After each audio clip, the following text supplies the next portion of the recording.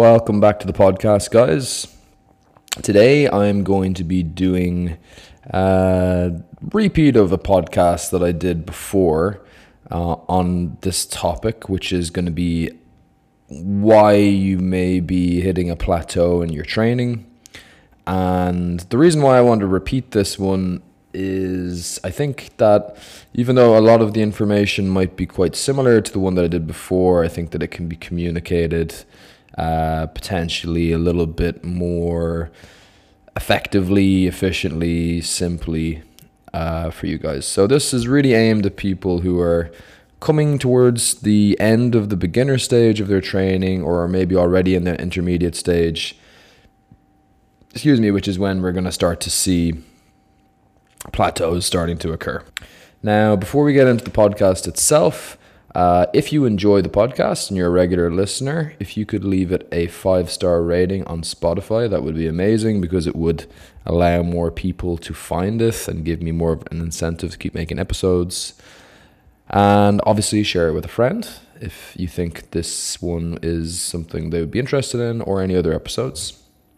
Also, if you are interested in getting some programming done by me in a group setting, you might consider the Dysfunctional Gains group program that I've been running for about 2 months now.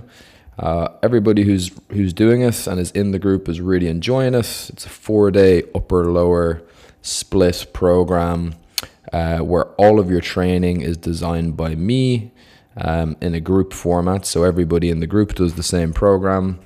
And we have a nice little chat messenger group where we can post videos, get technique feedback, have a bit of the crack. And I also set weekly challenges for people that are fun too, like max chin-ups. This week they had a 7-rep max on the Jefferson curl. So if you think that's something you'd be interested in, send me a message. You can get me at Dysfunctional Patterns on Instagram. Okay, without any further ado, let's get into the topic today, which is going to be plateaus, and really my thoughts on why you're most likely plateaued based on my experience with working with quite a few people at this point and just the patterns that I see recurring. So first off, what I would say is that broadly speaking, there's 2 main reasons that I see for people being plateaued. And they can have both of these things happening at the same time, or just one of them. But the first is that you can be basically putting your effort into completely the wrong area, an area that doesn't really need your focus, and you can be completely ignoring an area that's actually really letting you down and affecting your progress.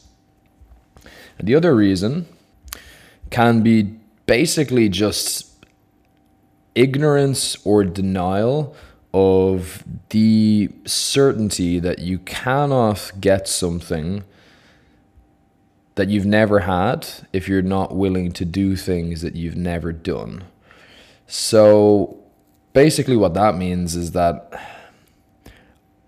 as I've gotten stronger and managed to break my old PRs, in many ways I've become more appreciative, but actually a lot less surprised. There's a lot less PRs that I have that catch me off guard, and in some ways it can kind of affect how much of a celebration that I get from them, because you have to work so hard to keep on setting more and more PRs as you get stronger, that by the time that they happen, you should have had to put in so much work and form so many new habits that it's almost not really a surprise. Like, it should seem like an inevitability that this is just meant to happen because of all these new things that I've put in place.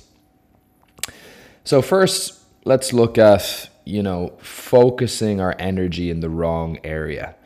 So the classic one for this that I see the vast majority of people who are plateaued with is they want to focus on the fine details of a program. They want to know what are the best exercises to be doing. Are they doing the right sets and reps? Are they doing, should they be doing a minute 30 rest between sets, or should they be doing a minute 45? Tempo of the lift, all of these kind of things that really, it's not that they don't have any bearing whatsoever, but it's that when you actually understand their context within an entire program and your entire week of everything that goes into helping you get better, they're really very minuscule, and it's very rare that they're the thing that's actually holding somebody back. I like to try to give the analogy of like the big rock that needs to be flipped in order for you to get more progress, and these kind of program details tend to be more like little pebbles that just aren't really worth focusing your time and energy on. So most people will focus on that stuff, and they kind of have this idea in their head that the programming stuff is on an equal playing field to the importance of all the other stuff.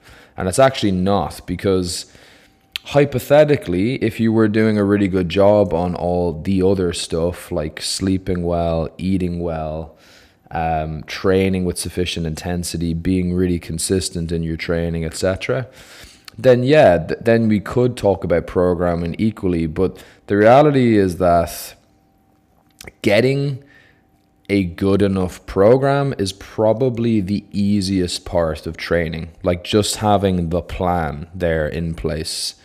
And then the hard part is executing it. So it tends to be less of the research and more of the actual execution of what you've researched that's holding people back. So the common ones that people will be ignoring and should probably be focusing more of their energy on, by far the biggest one I've seen would be nutrition. And this really ties into that idea of the necessity of doing more than you've done before to keep on making progress. And the simple reason that people don't manage to keep making progress is because nutrition and working on it is actually very difficult. It requires making pretty substantial changes to your day-to-day structure and your behaviors around food. The types of foods that you eat may need to alter. You probably have to put in some planning in advance as you get more advanced about, ensuring that you're going to have good nutritious food with you, which if you leave that up to chance when you're out and about can really, not end up materializing. So really, diet is a huge one. I would say if you're not at least kind of 70 to 80% compliant with good nutrition protocols of getting in enough protein, making sure you're getting in enough calories, and then secondary to that for performance but important for health is, your vitamins and minerals from fruit and veg intake. If you're not like getting 70 to 80% of your food intake from pretty good sources, you really can't expect to make progress in the gym past that beginner stage. It's just unfortunately not realistic. And it's probably the main reason why I think most people probably can't realistically expect to push into that intermediate stage and push past plateaus, because if they're being honest with themselves, don't want to make those changes to their nutrition. They don't want to sacrifice being able to get multiple takeaways a week, going out binge drinking on the weekend, having desserts regularly, not having any kind of plan really in place for what they're going to eat day to day. And there's no judgment on my part with that, because it's understandable, because it's hard and it's inconvenient, and it's very normal to value all those other aspects of food beyond just it fueling your performance. I mean, I don't really get it, because I care much more about being able to feel strong and healthy by continuing to make progress in the gym than I do about staying out till 4 o'clock in the morning regularly on the pints. But then I've always been pretty soft when it comes to drinking as well. So that probably explains that. So people tend to not be focusing anywhere near enough on nutrition as they should be, and they tend to be very naive about its importance. Sleep, another big one. Some people can get away with not phenomenal sleep. I know some people who've managed to train and get pretty good progress with 5-6 hours as their regular sleep, but they're probably outliers. That's probably not you. So you need to remember that sleep is the time when our body is rebuilding and getting stronger from training. We don't acutely get stronger by training. We actually acutely get weaker, which is why you can't do, a really heavy challenging set and then come back a few hours later and do the same weight again. Your body is in a recovery mode, and there's a temporary reduction in your performance when that happens. And then when you go to sleep at night, that's when a huge amount of the healing and recovering and gaining happens. So if you're shortchanging yourself by multiple hours of sleep per night, and it's very poor quality sleep because of bad habits that you have around how you set up your sleep and get ready for it, then that is going to be another big reason for a plateau. And bear in mind, as I say, all of these things can be tied to kind of those two psychological bad habits of either putting your focus in the wrong area or kind of being in denial about the fact that you're going to have to work harder on something to get those extra results. The next one then would be probably effort. And this is sort of it's a gray area, because there are some people whose problem is that they push too hard. But something that I've tried to relay to people is the idea that there's a difference between putting a load of weight on a bar or on an exercise and just giving it a go and fatiguing yourself like that, and potentially lining yourself up for injury or flaring up current injuries. That to me is not effort. Effort is actually picking an appropriate weight that you can control and which allows you to really fully tax yourself on an exercise. So there's a big difference between, going into the gym and just deciding that you're going to max out because you want to lift heavy and doing a really crappy, grindy 1-rep max attempt that you miss, and deciding that you're going to pick, say, 70% of your 1-rep max and take that to 1 or 2 reps in the tank. Those are two very different things, especially if it's 1 or 2 reps in the tank where all the reps are really nice, good-looking reps that you execute with great control. And that's the kind of thing that it takes time, and probably one of the biggest things that helps people with it is when they train with other people. When I made my last batch of PRs in the big lifts, probably the two biggest things that I changed was that I started really committing to eating a good bit more food, and then later on starting to train with other people who were stronger than me, and realizing that a lot of the time I was really just bullshitting myself about how hard I was finding the training, and that miraculously, if I saw somebody bench pressing my squat, I was a lot more eager to push that bit harder on my next set. And it didn't always necessarily mean that I needed to add an extra 10 kilos onto the squat bar, but maybe that weight that I'd been telling myself, 5 reps of that, felt like I only had 2 reps in the tank. I got under it and I was able to bust out 10 reps with it because I really wanted to get stronger. And you have to really want to push for PRs if you're going to get them once you pass that beginner stage. So then the other thing that can play a factor is the program. Like I wouldn't downplay the importance of a program entirely. You can be following a program that's really stupid. And typically, if it is stupid, it's basically got to be breaking one of the key principles for training. So the worst programs that I see where they're actually legitimately causing a roadblock to somebody's progress are ones that have some combination or one of either not enough specificity to the goal. So an example for that would be somebody who wants to increase their overhead press, for example, but they're really only doing the overhead press once a week.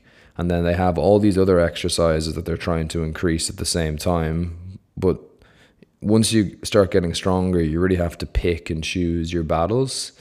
And even though there's that whole thing that, you can obviously work multiple things at the same time if they're kind of synergizing and going in the same direction. At a certain point, if you're getting the feedback that you're not getting any stronger, clearly that isn't good enough anymore, and you need to start, at least practicing the target exercise a bit more regularly, or making more of the other exercises you do lean in that direction. So it could be something as simple as, doing more incline work than flat bench work, and working in like a second overhead press day. The other one would be not utilizing progressive overload. This one tends to be more the case with absolute beginners. I find the problem with progressive overload is that once you tell people about it, they start abusing it and thinking that you get obviously a huge increase in your strength and muscle if you've just been doing the same weights week in and week out for whatever, months, years, and now you start adding 2.5 or 5 kilos every session. But the beginner stage dupes you into thinking that that's something that can happen every single session, and it just can't. So really it tends to be more like people are over-utilizing progressive overload or over-relying on just adding weight, and not looking at other ways of getting stronger with adding reps or trying to get stronger on a different exercise. And then one that's probably a little bit more common would be like with the recovery one. There's some silly stuff people will do, like a really common one that I've seen, again, tends to be more prevalent with beginners, is this idea of trying to like break what's meant to be one workout up into 2 or 3 smaller workouts.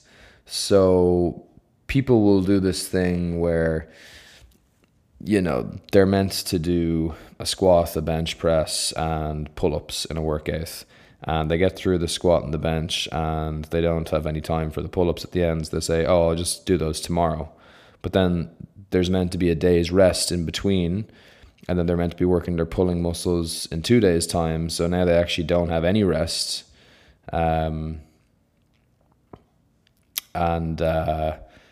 The second workout ends up suffering as a result. Other common ones there would be just structuring the workouts in silly ways where there's, supersets that work the same muscle groups. So, particularly if you want to get stronger, if you're doing shit like supersetting your back squats with leg press or leg extensions, that is not going to do wonders for getting your back squat stronger, because it's going to directly limit the amount of weight that you can use on your back. Granted, I know people do that for hypertrophy training, but that would be an example of how like just not understanding the principle of recovery could hinder stuff. So it tends not to be, when a program is standing in the way of somebody making progress, I've never seen it being the case that they're doing 3 sets instead of 4 sets, or they're doing a dumbbell incline bench instead of a barbell incline bench. There's no way those kind of details can really make that much of a difference for anybody but super advanced people who really need to fine tune things, because good enough is good enough for anybody in the beginner or intermediate stage. So it tends to be more that people are overlooking what should be blindingly obvious things that are breaching the principles of good resistance training programs.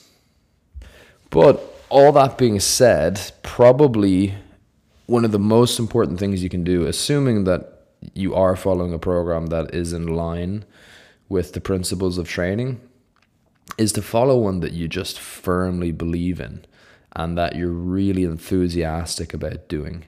Because once you start doubting a program and looking for ways to chop and change it, or one of the worst ones people do is like trying to combine two programs into one. So you're now trying to meld two completely different training philosophies together, which is just a clusterfuck and a terrible idea. So what you really need to do, if you believe that the program is the issue, then you've kind of already manifested that as a reality, because you're not going to push as hard on it as you could. You're probably going to be more likely to miss sessions, just not treat the exercises seriously. So what you need to do is find a coach that you really vibe with their kind of philosophy and outlook on things.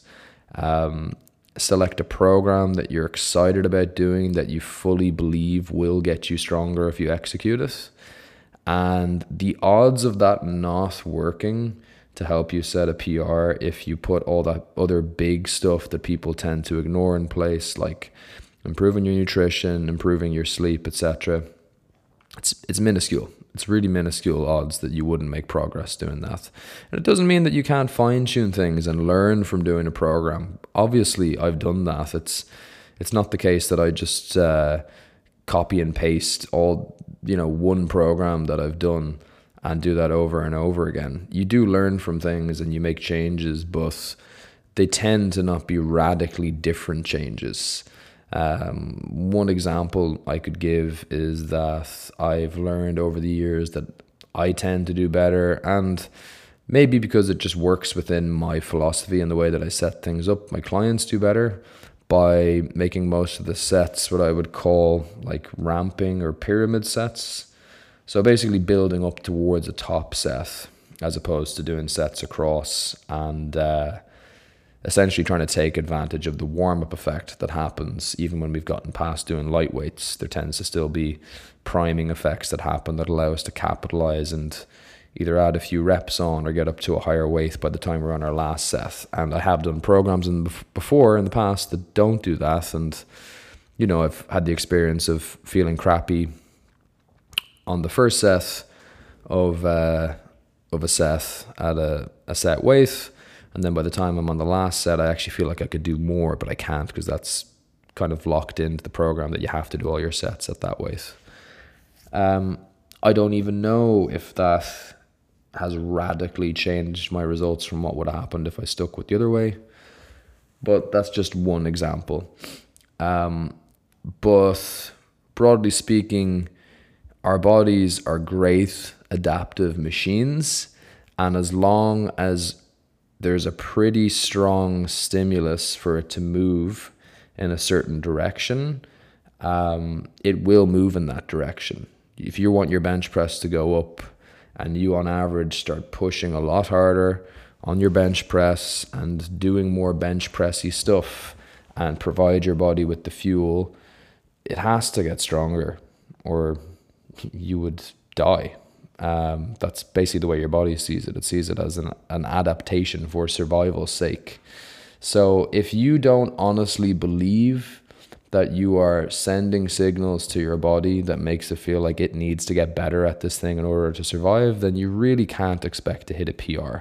And if you're dicking around with ideas of like, oh, maybe it's because I'm not doing my shoulder exercises with the optimal angle should be at 45 degrees instead of straight out to the side, and that's why like my shoulders aren't growing or my triceps aren't growing, because I'm doing cable push stands instead of the dumbbell tricep extensions I saw that influencer doing on TikTok. That's an absolute crock of shit. There are loads of people who have gotten really strong using a plethora of different approaches, and the only thing they all have in common is that they've all done those basic principles and primarily stuck to the basic exercises of those big compound ones, with the smaller, isolation single joint stuff sprinkled in to help you get that bit of extra work on the muscles. So, a bit of a ramble there today. I don't know if I really achieved my goal of communicating that any more simply than the last podcast that I did, but it was definitely a more honest piece of advice that I would give to people just based on what I've seen works. Breaking plateaus doesn't happen by accident. It shouldn't be a surprise when you hit PRs. It's a matter of fundamentally improving the fuel and support that you give your body, learning how to push harder in your training, and finding what works for you. And a huge one is just putting yourself in an environment that's conducive to that. So I think a really massively overlooked one that I've mentioned loads of times on the podcast is getting around stronger people, whether that's in some kind of a community support thing, like dysfunctional gains, just putting that out there. Or if you wanted to train with a training partner or join some kind of a local lifting club or something like that. We just have this competitive nature within a group or tribe hardwired into us. And there's very few people who won't respond positively to that and find that they can tap into that little bit more effort within themselves. And also, ironically, people tend to just subconsciously start working more on the stuff that they know matters, like the sleep and the nutrition, when they really want to try to compete against other people. So, listen, I hope that was useful for you guys, particularly if you are in a plateau yourself. Remember, plateaus are a part of training as well. There's nobody who trains that doesn't hit a plateau. It happens to everybody if you stick with it long enough. It's a positive thing. It gives you a chance to refine your processes and find out what you really need to be working on. And really, like, the people who know the most about training are the ones who've had to get through loads of plateaus, and they start to notice what the patterns are. And it's pretty much that stuff that I went through. So if you guys have any thoughts that you want to pop in, there's a little box there somewhere around the episode where you can share your thoughts. Like I said, if you enjoyed the podcast, please leave it a 5-star rating. Obviously, the more views or listens this gets, the more I will put out episodes. If you have any requests for a topic that you would like me to cover, feel free to send it on. If I think it's something that would be relevant and interesting to the listeners, then I'll of course make an episode on it. Okay, until next time, guys, thank you for listening.